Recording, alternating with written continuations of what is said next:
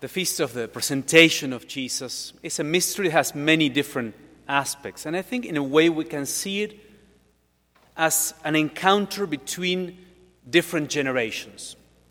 You see young Mary and Joseph bringing their child and encountering Simeon, who was an older man, and Anna, the prophetess, and people worshiping there. And in a way, it's like the encounter of the ancient hopes of Israel with the fulfillment of those hopes. Israel had a lot of hopes that had never been fulfilled. They were a broken nation in so many ways, conquered by the Romans, scattered for many centuries, never completely where they wanted to be, always nostalgic of the former glory of the years of David. And although many had tried to solve this, to address the issues, through political changes, through military campaigns, through reforms, nothing had really worked to bring things together again, to bring generations, to bring the people together again. So many people just lost hope that anything could be done, but a few people were clinging to a hope that, what we, humanly speaking, have not been able to do in Israel, God will be able to accomplish. And that's exactly what Simeon says in this prophecy. He was still clinging to that hope. And when the child Jesus came in, it was revealed in the Spirit to him that this is the hope of Israel and of all nations. Here is finally the one who will bring fulfill all the longings that Israel had for restoration and all humanity had. I think this is especially relevant to us today. Israel had 12 tribes that needed to be reunified. Today we have, I don't know how many tribes, lots of them, lots of tribes out there. But also, I think as social changes have accelerated so much, there's an increasing gap between generations. I feel very disconnected in many ways from people who came before us, and at times you look at younger people or kids and say, well, what will be of that generation,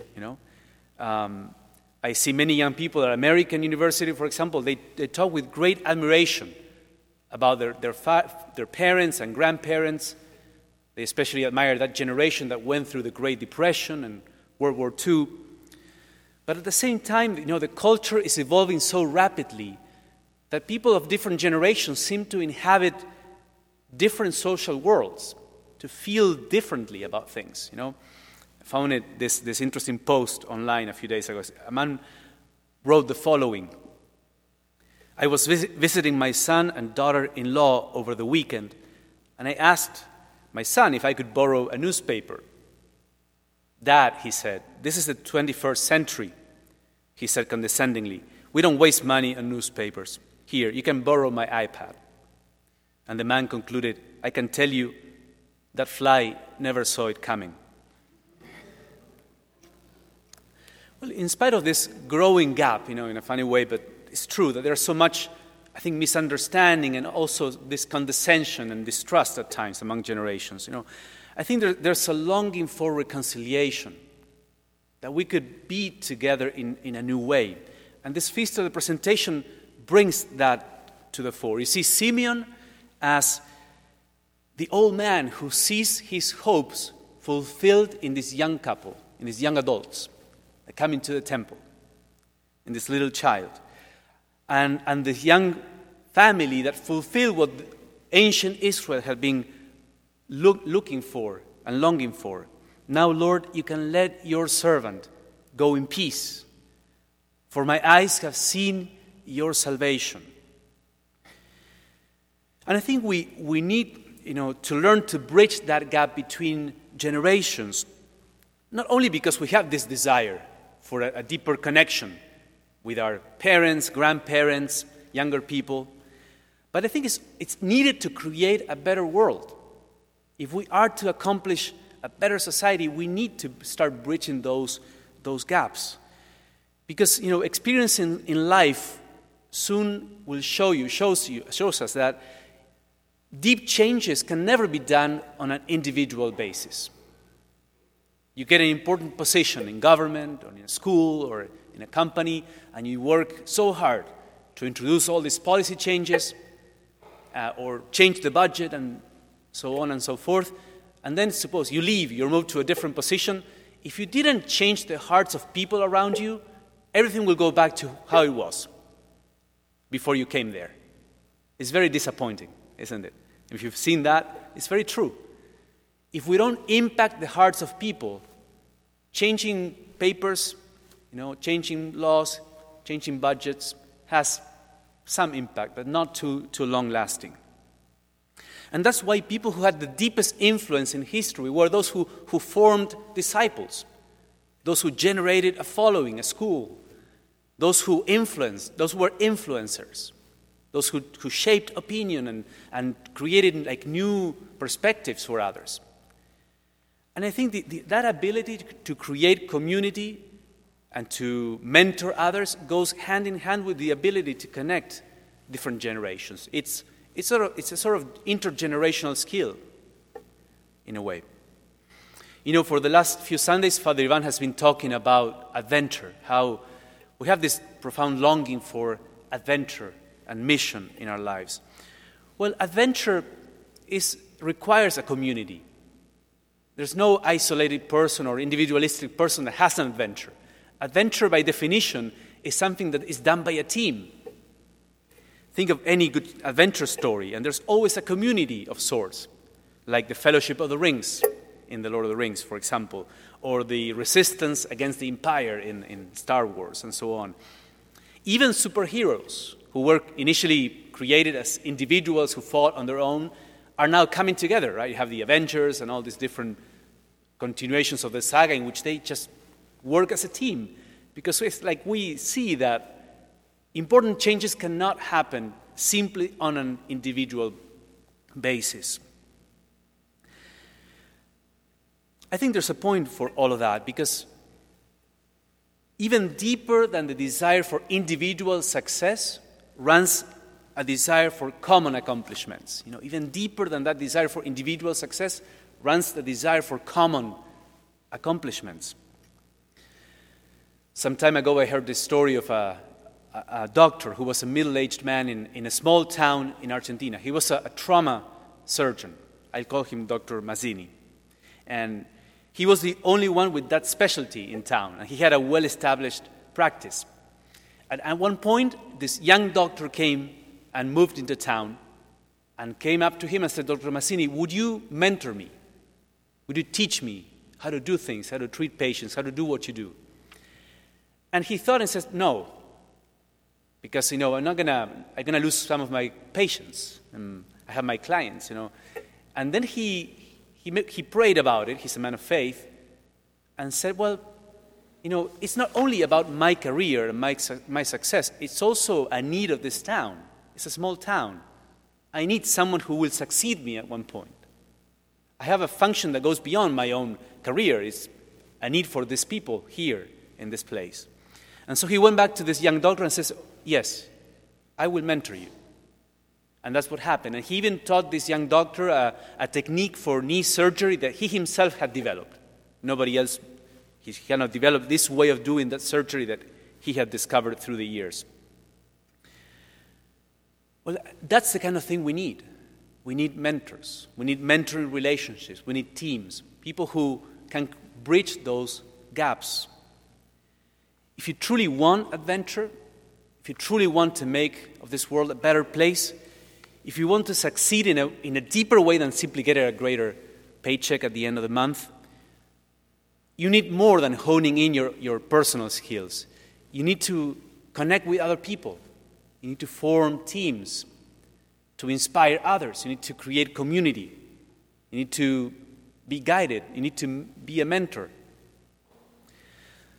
How do we do that? Well, I think a great part of that is to develop those skills from early on, to relearn those skills that, to some extent, I think we have lost. A first step for that is to allow Jesus to shape our hearts. I think to restore that ability to connect with others in a deeper way, we need Jesus to restore our souls and to shape us in according to his likeness. Because he was a great mentor, a great teacher, someone who formed community. And it's usually our human brokenness that doesn't allow community to be formed. We get divided over petty, silly disagreements and preferences, and that's why we go different ways. And I think Jesus is the one who can heal us and bring us together again. I know that some people will tell you the opposite, that Catholicism is divisive and religion will not unite people. I think that's not the case. Actually, it's the contrary. Look around. We are in one of the most secular ages in recent history, and look at how we are doing. Not a time of great social union, I would say. So allow Christ to shape your heart. The second thing is develop your social skills. Not simply the professional skills, the technical aspect, public speaking, but the interpersonal skills that are so important, that require, like a change of heart at times. Simple things like introduce yourself. Develop a stronger self to overcome the fear of awkwardness, for example. Make an effort to connect with different people. Keep the connections you have. Keep the friends you have. Stay in touch with them, with people in your family. Join other people who have good initiatives. Here in the parish, we're having the Alpha course right now, or we have the Women Bible Study, Walking with Purpose. There's a lot of things in Catholic charities. So join those things. A young woman that I met, I befriended for many years, told me, we moved to this neighborhood and for years, and we don't know a lot of people. And then she said, I'll do this. Every time a new family moves into the neighborhood, we'll go out with my husband and introduce ourselves, welcoming them to the neighborhood. And she developed a sort of plan to welcome new neighbors. I'll show them the best restaurants in the place and what to do on the weekends and invite them to our open house. We need those things because we're kind of loosening that social fabric, right? So what can you do to cultivate your social skills? Maybe make a list of those things this week, a few things that you can do to cultivate social skills. And finally, develop or discover what's your area of influence. Discover how you influence other people. Some say, well, I'm shy. I'm not a social person. I don't think I can influence others or mentor other people. But not everybody influences people by being sociable. Some people are specialists. Other people are great listeners. Other people are bond with others through action, through activity. So think of what are the strengths that you have and how you can develop those and how you can influence other people through your skills. The skills you have are an opportunity to bond, but it's not automatic. You can also use your skills in a very individualistic manner. You can be like Dr. Mazzini in the beginning, who said, I just use my skill for me. Or you can say, no, here's an opportunity to do something greater than myself and go out. So what are your talents? How could you use that influence you have to connect with other people? So this is what the presentation is about. It's about bridging the gap between generations. It's about reconstructing the fabric of society. It's about seeing success more than just an individual accomplishment, as a common thing that we can share with the guidance of Christ. So may we pray.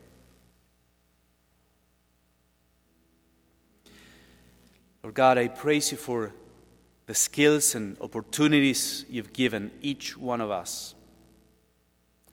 And I also thank you, Lord, for the wealth of talents that we have received through other people around us. Lead us to empower one another by overcoming selfishness and overcoming isolation. Give us that grace of achieving greater unity, especially, Lord, of overcoming that gap between generations. In Jesus' name we pray. Amen.